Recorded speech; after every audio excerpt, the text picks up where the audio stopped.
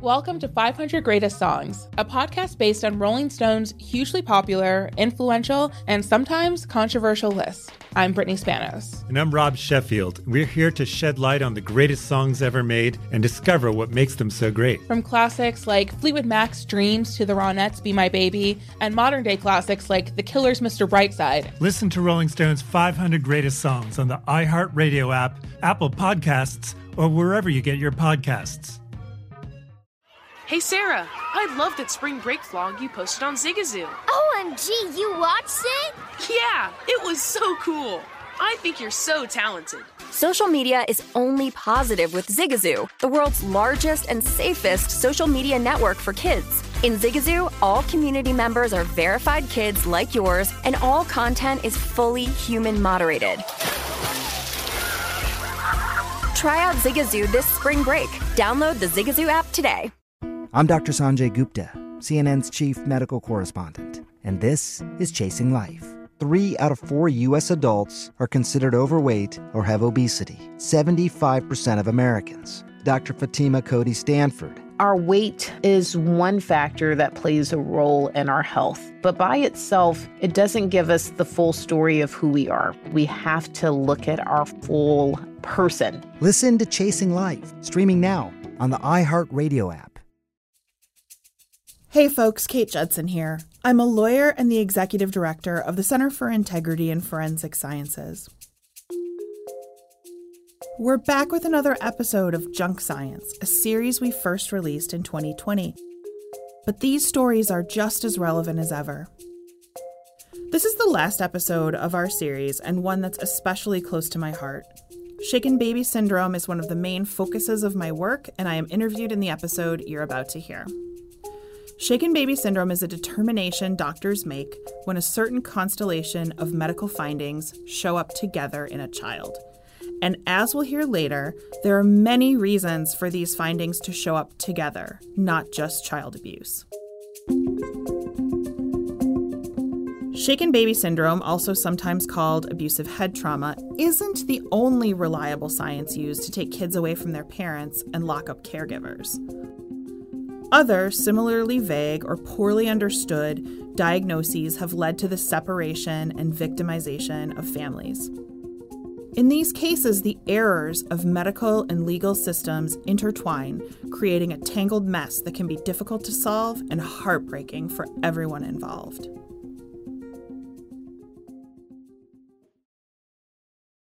It's 6 p.m., and the usual controlled chaos of the day is finally wound down. Most of your daylight hours are filled with the sounds of giggling kids and, yes, the occasional whining and tantrums. You've been a licensed childcare provider for the past 15 years, and you run a daycare center out of your house.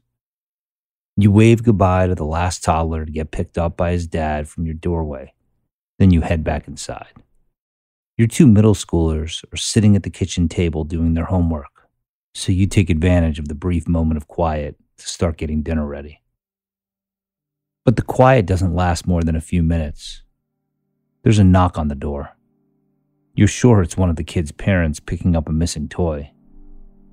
But your heart sinks to your stomach when you see that it's the police. You quickly open the door, worried that something might have happened to your husband, who hasn't gotten home from work yet. "Hi there, is everything okay?" you ask. They ask you your name and they say, "Ma'am, do you run a daycare out of this house?" Yes, I do. What seems to be the problem?" "You'll need to come with us." "What do you mean? I can't right now. I'm getting dinner ready for my kids." "Ma'am, you don't understand. You need to turn around and put your hands behind your back. You're under arrest." You'll feel the cold handcuffs tighten around your wrists. What is this all about?" "There's a child in your care named Maria. You know who Maria is?" "Ma'am, she died from brain injuries after spending the day in your care, so I'm going to read you your rights." You're speechless. Maria? That little girl who spent one session at your daycare months ago? You can't compute. But you're a mom, and so you leap into action for your kids. You don't want to scare them, so you try to prevent your voice from cracking as you call them over. You tell your 14-year-old, look after your little brother. Call your dad. He'll be here soon. Tell him not to worry. And you, don't worry. This is all going to work out.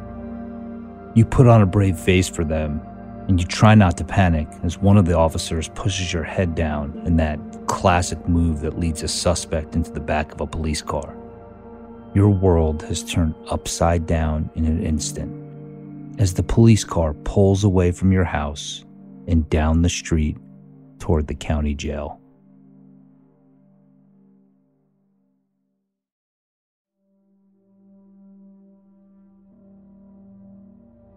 You sit in jail before your trial and replay the events of the day you watched Maria over and over again in your head. You were sitting on the carpet, helping one of the little boys get a train rolling on its tracks when there was a knock at the door. You answered it, and you saw a smiling baby in the arms of her mother. "This must be Maria," you said, smiling at the toddler. You took Maria from her mother's arms and helped the little girl wave goodbye with her tiny hand while her mom pulled out of the driveway. Maria was happy and playful all day, and until about noon, she started crying, and you recognized that as the telltale sign of a tired baby. You put her down for a nap, and a few hours later, Maria's mom came back. Maria was still sleeping. You watched her pick Maria up from the crib, trying not to wake her. Maria slept on her mom's shoulder the whole way to the car. You watched as they pulled out of the driveway. That's everything you can remember from that day. But that's not what happened. What you didn't know is that when Maria and her mother pulled up to their home, Maria was slumped over in her car seat, her head almost in her lap, and she'd thrown up all over herself. Maria wouldn't wake up, so her mom called 911 and she was rushed to the hospital. The doctor said that the baby's brain was bleeding and swollen, and her blood sugar was high. The doctors frantically worked on her, trying to revive her, but eventually, Maria was put on life support. She died about a week later. Approximately 2 months after that, the police showed up at your house and arrested you. Sitting in your jail cell, you're paralyzed by the horror of all this. One family lost their baby, and your kids are at home, wondering if their mother will be around to watch them grow up. Now, it's the day of your trial.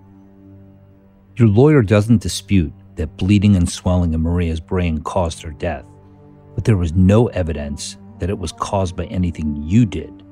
There was no evidence whatsoever that you abused Maria in any way. She didn't have any broken bones, no injuries to her neck or spinal column or anything like that. And there was, in fact, another explanation for Maria's injuries. When she had been admitted to the hospital, her blood sugar level was 4 times higher than what was considered to be normal. And so it was possible that Maria's brain injuries may have been caused by an undiagnosed metabolic disorder like diabetes. But when the prosecution makes its case, the pain and mystery around Maria's death is sharpened to a fine point.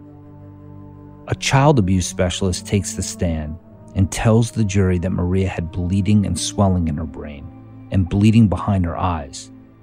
"Let me make it clear," the expert witness said. "These injuries mean that Maria incurred physical abuse associated with trauma to the head. There is no other way these injuries could have occurred." You sit there next to your defense attorney and your heart starts beating fast. You're sweating. You know what she's saying can't be true. You've been watching kids for your entire adult life. You have never hurt a child. And yet you know that if you were a member of that jury and you heard this testimony from this doctor, that you would probably believe it too. You would also want to be able to hold someone accountable for the death of this innocent child. When the jury goes into their deliberations, you're not just worried about the outcome of your trial. Your heart is also broken for Maria's family. You know you'll never be able to wrap your head around their grief, but you also know that putting an innocent person in prison won't bring their baby back. After just 2 days of deliberating, the jury comes back with a guilty verdict. You bury your face in your hands as the verdict is read. At your sentencing, the prosecution reads letters from Maria's family. Her mother had addressed one of them to you. It said, "You killed my baby. Why? Why did you do this? I beg this court to give you the maximum sentence possible." You were sentenced to 15 years in prison for manslaughter.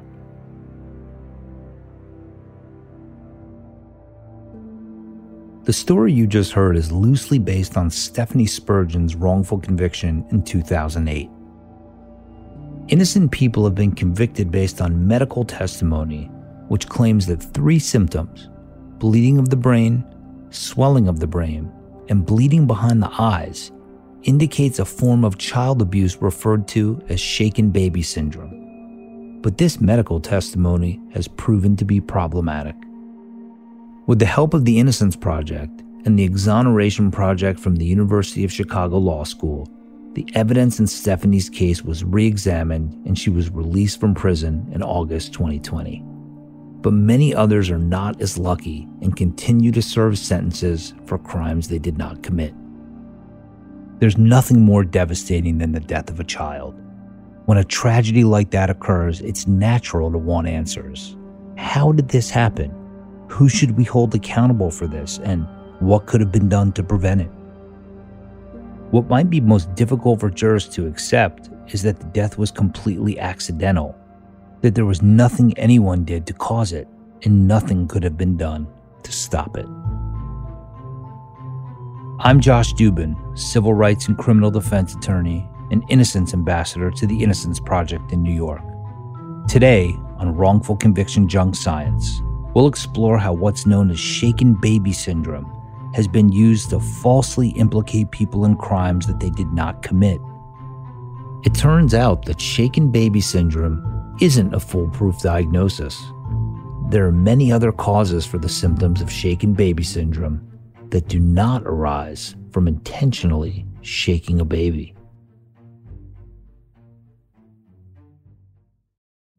Witness the dawning of a new era in automotive luxury with a reveal unlike any other as Infiniti presents a new chapter in luxury, the premiere of the all-new 2025 Infiniti QX80. Join us March 20th live from the Edge at Hudson Yards in New York City, featuring an unforgettable performance by Grammy and Academy Award-winning singer, songwriter, and composer, Jon Batiste. The all-new Infiniti QX80 is unlike any luxury SUV you've ever seen. Smart enough to anticipate your needs, even before you do. Every line, curve, and detail was thoughtfully crafted, so everything for every passenger feels just right. Don't miss it. Mark your calendars and be the first to see it March 20th at 7 p.m. Eastern, only on iHeartRadio's YouTube channel. Save the date at new-QX80.com. 2025 QX80 coming this summer. Welcome to 500 Greatest Songs, a podcast based on Rolling Stone's hugely popular, influential, and sometimes controversial list. I'm Brittany Spanos. And I'm Rob Sheffield. We're here to shed light on the greatest songs ever made and discover what makes them so great. From classics like Fleetwood Mac's Dreams to the Ronettes' Be My Baby, and modern-day classics like The Killer's Mr. Brightside. Listen to Rolling Stone's 500 Greatest Songs on the iHeartRadio app, Apple Podcasts, or wherever you get your podcasts. Hey Sarah, I love that spring break vlog you posted on Zigazoo. OMG, you watched it? Yeah, it was edited so well. I think you're so talented. Social media interactions are only positive when you use Zigazoo. Zigazoo is the world's largest and safest social media network for kids. Your kids can upload their content and see what their friends are up to. With Zigazoo, they can create videos, enter to win prizes, and try out the latest dances and trends. There's no commenting, no text messaging, and everything is 100% human moderated. Plus, all community members are real, verified kids just like yours. There are no bots, trolls, or AI. Because Zigazoo is about one thing and one thing only, and that is fun. Try out Zigazoo this spring break and let your kids share your vacation vlogs and best edits with their friends safely. Download the Zigazoo app today. That's Zigazoo.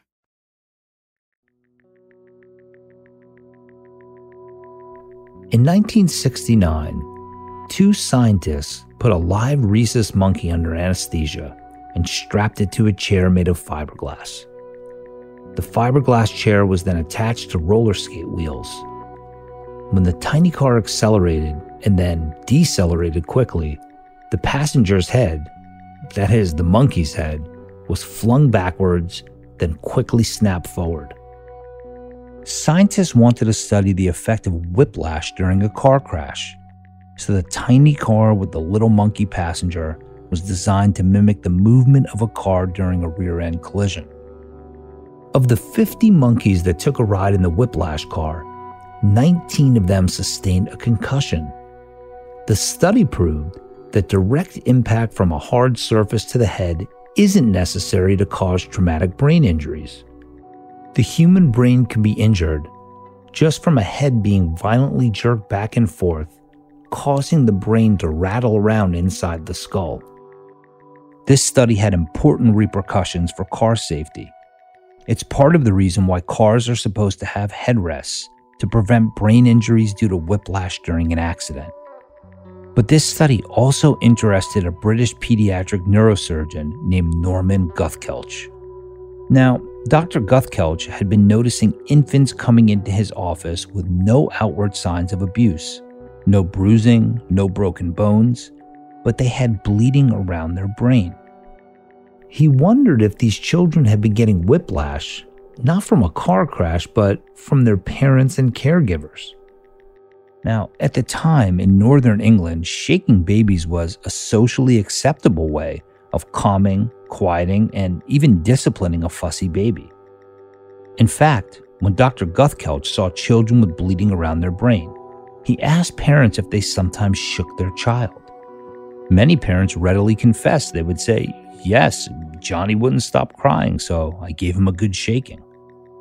Dr. Guthkelch suspected that shaking an infant mimicked the motion of whiplash. And so he wrote a short 2-page paper. It said that trauma to a baby's brain, even when no other signs of physical abuse were present, may in fact be caused by violent shaking. Dr. Guthkelch never claimed that there might not be other causes of bleeding around the brain. He simply hypothesized that shaking might be the cause of it. His hope was that doctors who read his study would help teach parents to handle their infants more gently to avoid accidental harm. After Dr. Guthkelch's article was published, other doctors continued to research this issue. They found that 3 symptoms in particular were associated with shaking a baby. These symptoms were subdural hematoma, retinal hemorrhage, and cerebral edema, that is, bleeding around the brain, bleeding behind the eyes, and brain swelling. These 3 symptoms became known as the, quote, classic triad, the signs that are said to be an indicator of shaken baby syndrome. The problem is that these 3 symptoms became synonymous with shaken baby syndrome. If these 3 symptoms were present, it was thought that a parent or caretaker must have intentionally shaken their infant. And so when parents showed up to the hospital with a sick child who exhibited some or all of the symptoms of the triad, their children were taken away from them. The parents were put on trial, and they were sometimes convicted of abusing or even killing their own child. As parents started to be accused of child abuse based solely on the hypothesis of shaken baby syndrome, Dr. Guthkelch knew he had to do something. He never meant for his short paper to be used as a tool for prosecution. The whole point of his paper was to help parents, not criminalize them. Dr. Guthkelch continued to fight for wrongfully convicted parents and caregivers up until he died in 2016 at the ripe age of 101 years old.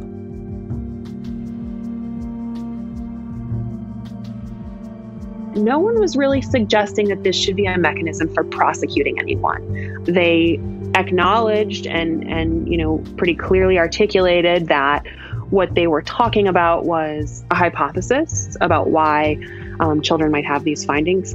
But it then started to be used as a paradigm for prosecution. And that's really where it runs into trouble, because instead of continuing to research and look for answers, physicians and prosecutors started to accept it without, looking further into the kinds of claims that experts were making about it.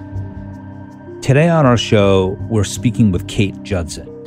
Kate is the executive director for the Center for Integrity and Forensic Sciences, and she was one of the lawyers who represented Stephanie Spurgeon, whose story we discussed at the beginning of our show. So to start, tell us about what we should understand about the difference between shaken baby syndrome as a hypothesis rather than as a diagnosis.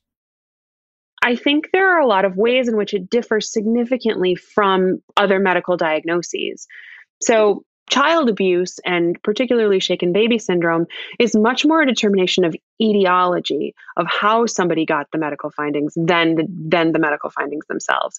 So the kinds of findings that are often attributed to child abuse in shaken baby syndrome and abusive head trauma cases can be due to trauma, but it isn't always. So there are medical conditions that can cause these kinds of medical findings as well.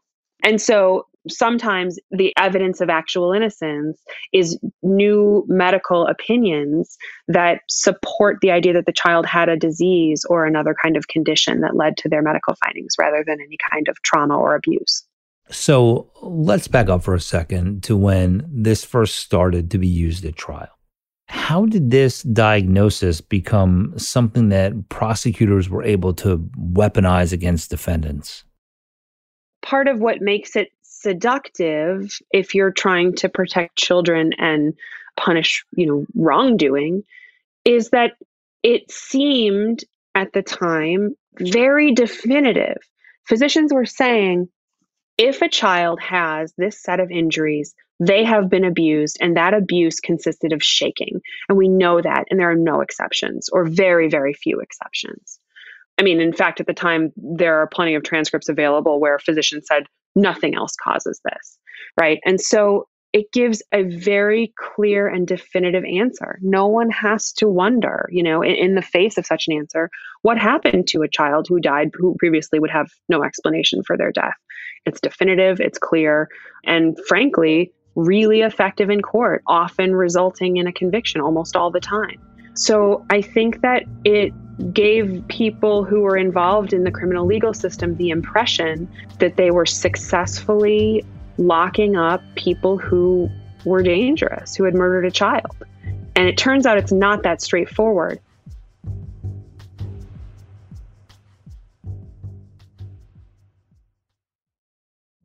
Witness the dawning of a new era in automotive luxury with a reveal unlike any other as Infiniti presents a new chapter in luxury, the premiere of the all-new 2025 Infiniti QX80.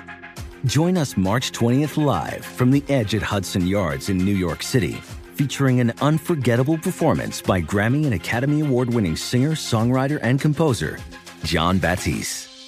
The all-new Infiniti QX80 is unlike any luxury SUV you've ever seen. Smart enough to anticipate your needs, even before you do. Every line, curve, and detail was thoughtfully crafted, so everything for every passenger feels just right. Don't miss it. Mark your calendars and be the first to see it March 20th at 7 p.m. Eastern, only on iHeartRadio's YouTube channel. Save the date at new-QX80.com. 2025 QX80 coming this summer.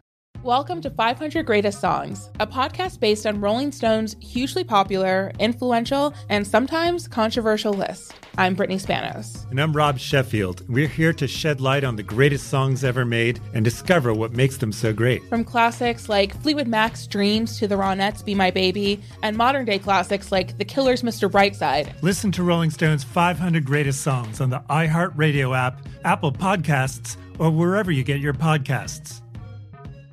Hey Sarah, I love that spring break vlog you posted on Zigazoo. OMG, you watched it? Yeah, it was edited so well. I think you're so talented. Social media interactions are only only positive when you use Zigazoo. Zigazoo is the world's largest and safest social media network for kids. Your kids can upload their content and see what their friends are up to. With Zigazoo, they can create videos, enter to win prizes, and try out the latest dances and trends. There's no commenting, no text messaging, and everything is 100% human moderated. Plus, all community members are real, verified kids just like yours. There are no bots, trolls, or AI. Because Zigazoo is about one thing and one thing only, and that is fun. Try out Zigazoo this spring break and let your kids share your vacation vlogs and best edits with their friends safely. Download the Zigazoo app today. That's Zigazoo.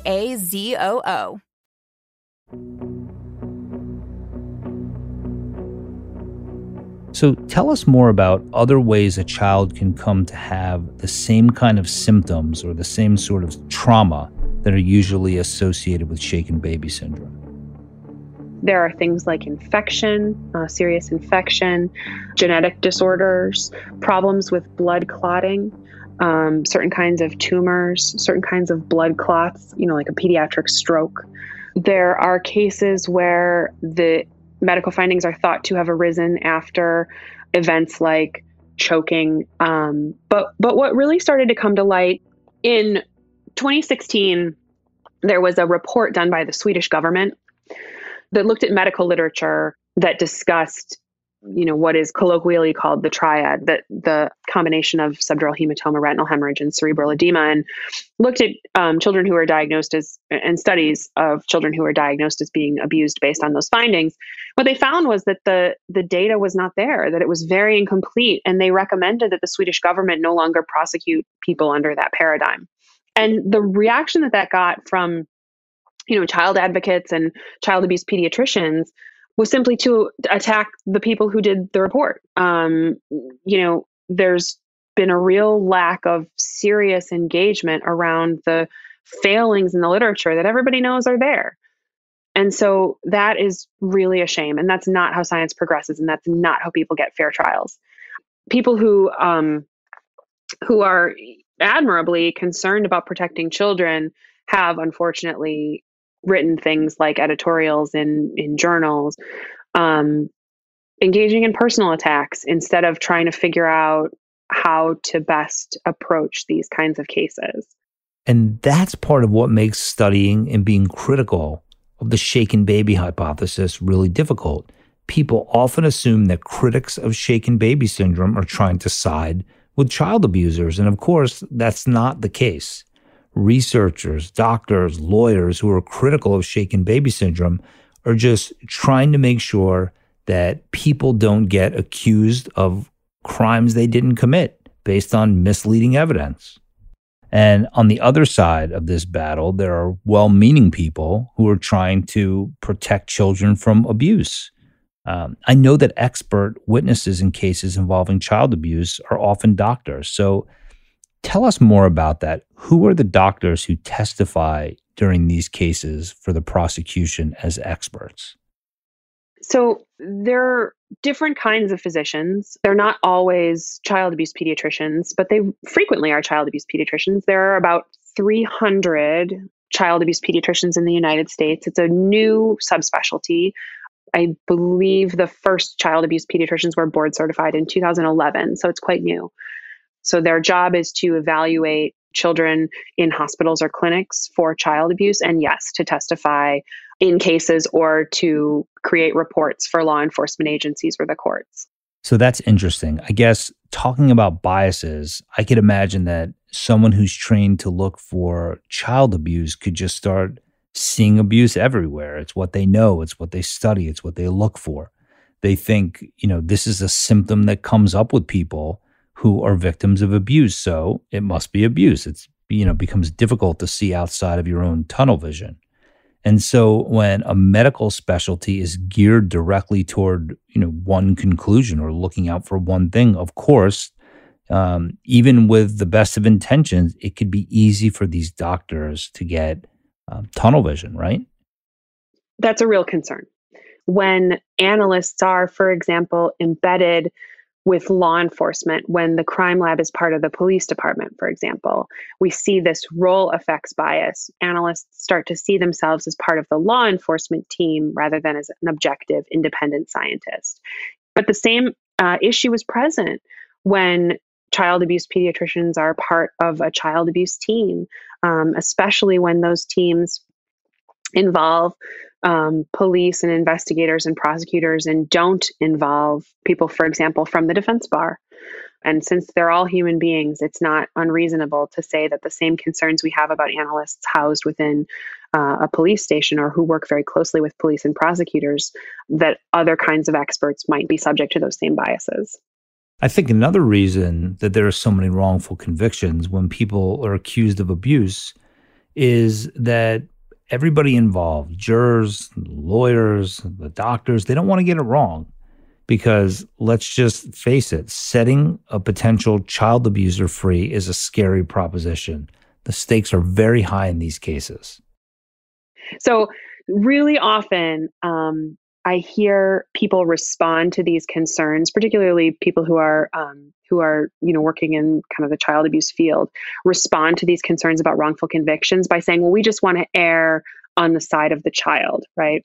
But in these kinds of cases, there's really no way to do that.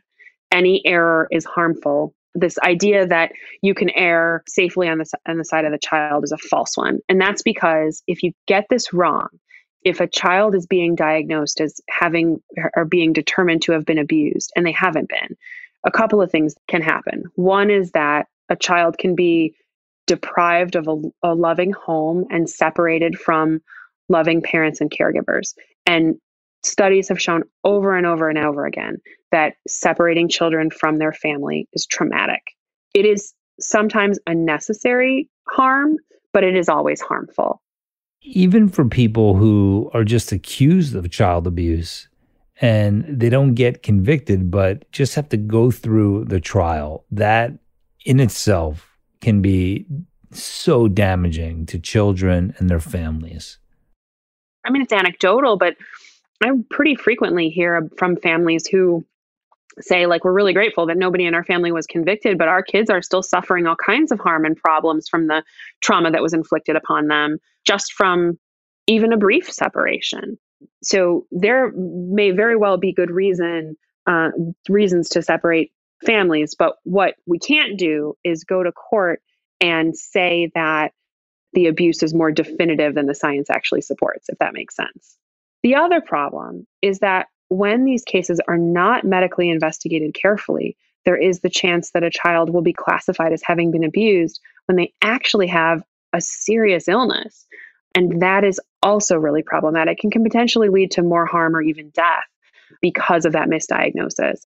It seems almost unlikely that evidence in child abuse cases can be similar to other forensic disciplines that we've talked about on our show, but it turns out that the same tactics used to convict people based on faulty pattern matching evidence, for example, is really the same thing we're dealing with here in instances of, alleged child abuse. The kind of biases that we see in other kinds of forensic sciences are certainly present here. And because there is no gold standard criteria, no simple or single test that allows anybody to make a diagnosis of child abuse, you end up having to fall back on so much subjectivity of the person examining the child and looking at the facts. And what we know from pattern matching disciplines in particular, but also things like arson investigation, is that the more subjectivity that is introduced into the system, the less reliable your result can be sometimes. When you look at the breakdown of cases where people get wrongfully convicted based on faulty forensic science, in a majority of them, part of the faulty forensic science is that the expert spoke to the jury with more certainty than the science warranted. The same is true in cases with medical testimony. So when a doctor says that a fracture or a subdural hematoma or a retinal hemorrhage can only be caused by child abuse and there's no other explanation, that is definitive. It is convincing.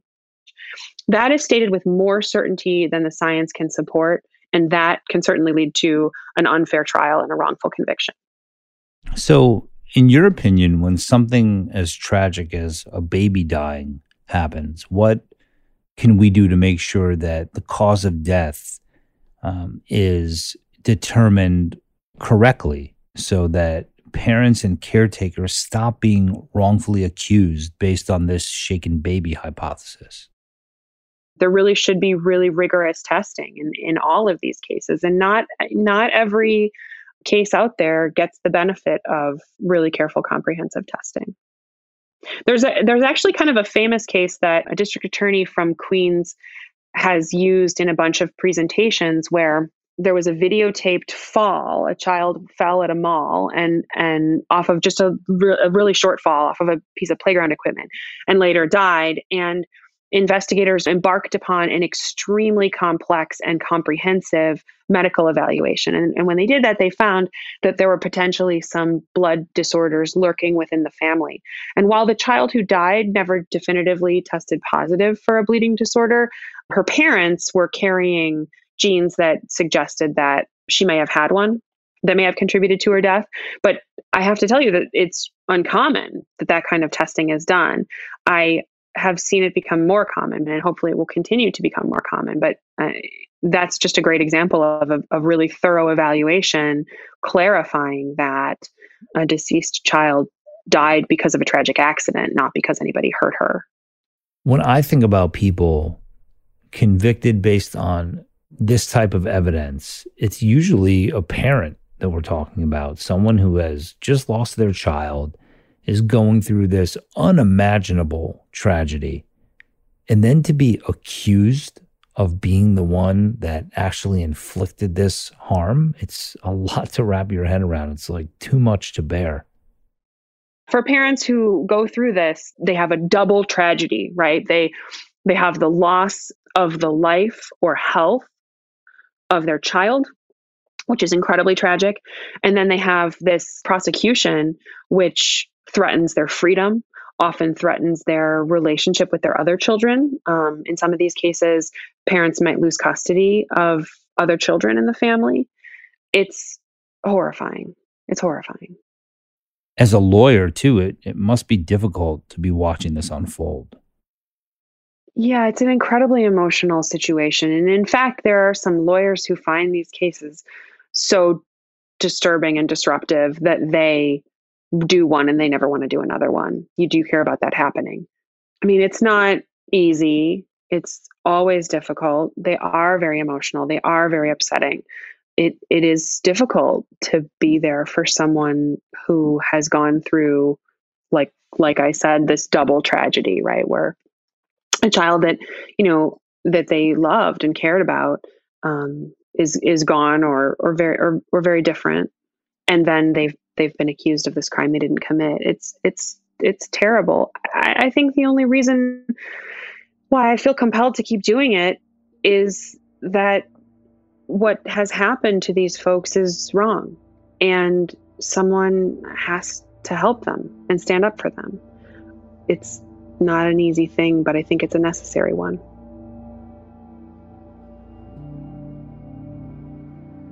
When I agreed to host this podcast, I set out to expose some of the many flaws that exist in our criminal justice system. Specifically, what I wanted to do was address what goes wrong when jurors are presented with what they are told is science, but actually turns out to be, well, junk. The harms of junk science go beyond innocent people having to endure the unthinkable nightmare of being accused and convicted of crimes they did not commit. The consequences extend even further than those people having to endure the rawest and most cutting of human suffering, being torn from their life and locked in a cage. In addition to that human tragedy, junk science causes the moral fabric of our judicial system to wear and tear at the seams. It causes an entire institution of law and order and justice to be completely undermined. In examining the various disciplines of forensic science we've discussed this season, whether it was arson or blood spatter, eyewitness identification, or, as in this episode, shaken baby syndrome, I knew it would be interesting and enlightening. but I never expected it to affect me in the profound manner that it has.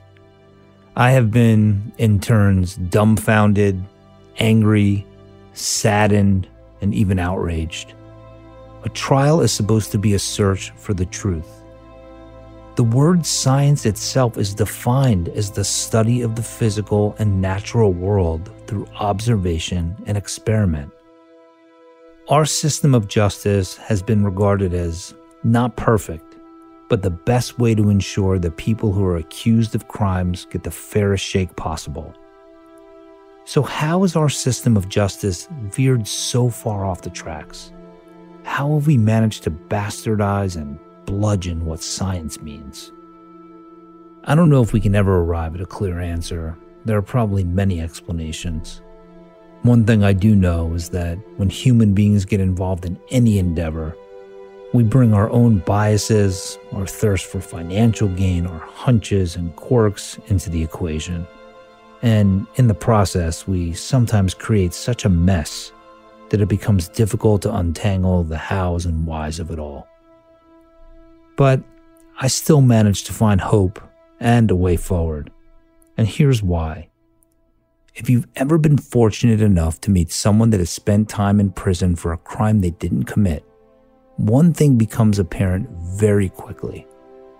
They are the embodiment of all that is soaring and remarkable about the human condition. They are a special combination of resilience, hope, forgiveness, and strength. They are, quite simply, a force of nature. So I will continue to pour my energy, every cell in my body, into helping those who are still behind bars for crimes they did not commit. I will fight to restore science to its proper definition in our courtrooms. I am propelled by these men and women that represent the triumph of the human soul. To restore one's life and freedom is perhaps the highest service to your fellow human being. I can't even find the words to describe what it's like to walk someone out of a nightmare, of a prison cell, and into the bright light of freedom. To restore a life, the only way I can articulate it is that, aside from marrying my wife and the birth of my children, it is and always will be my most important contribution to my fellow human beings. There is nothing I have done in this life or could ever fathom doing that can ever come close. No material gain, no drug, no drink, nothing at all that can approach the state of nirvana that consumes your soul when you have helped save a life. And I think that says a lot about who we are at our essence. We are meant to be of service to one another, to heal each other, to restore each other. Not a bad message, if I do say so myself, at a time when it seems like we could really use it. I encourage all of you to continue to keep your voices up. Write those letters to your local prosecutors and judges. Be a more conscientious juror. Pitch in any way that you can. Together, we can ensure that one day there will be no more wrongful convictions based on junk science.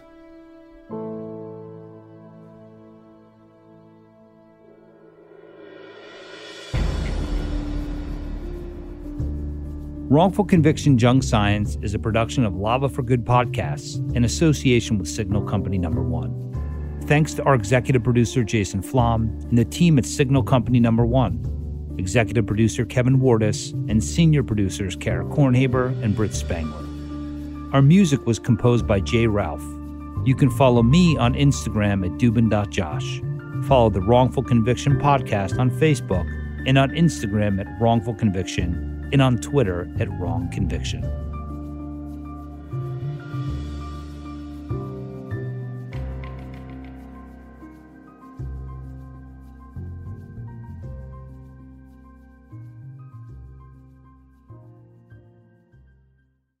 Infinity presents a new chapter in luxury, the premiere of the all-new 2025 Infiniti QX80, live March 20th from the Edge at Hudson Yards in New York City, featuring a performance by John Batiste. The all-new 2025 Infiniti QX80 is an SUV designed to help every passenger feel just right.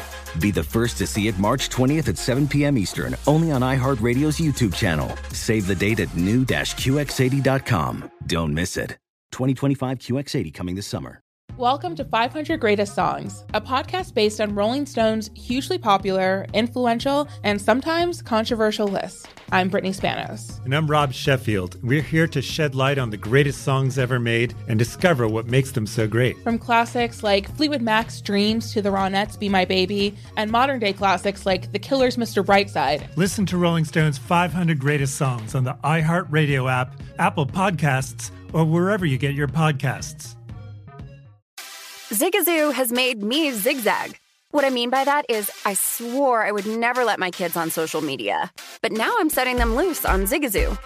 Zigazoo is a space for kids to post videos they've created and to share them with other kids just like them. Videos that are moderated by actual people. And since there are no comments or messaging, you don't have to worry about social trolling. Zigazoo, the world's largest social network for kids. Download the Zigazoo app today.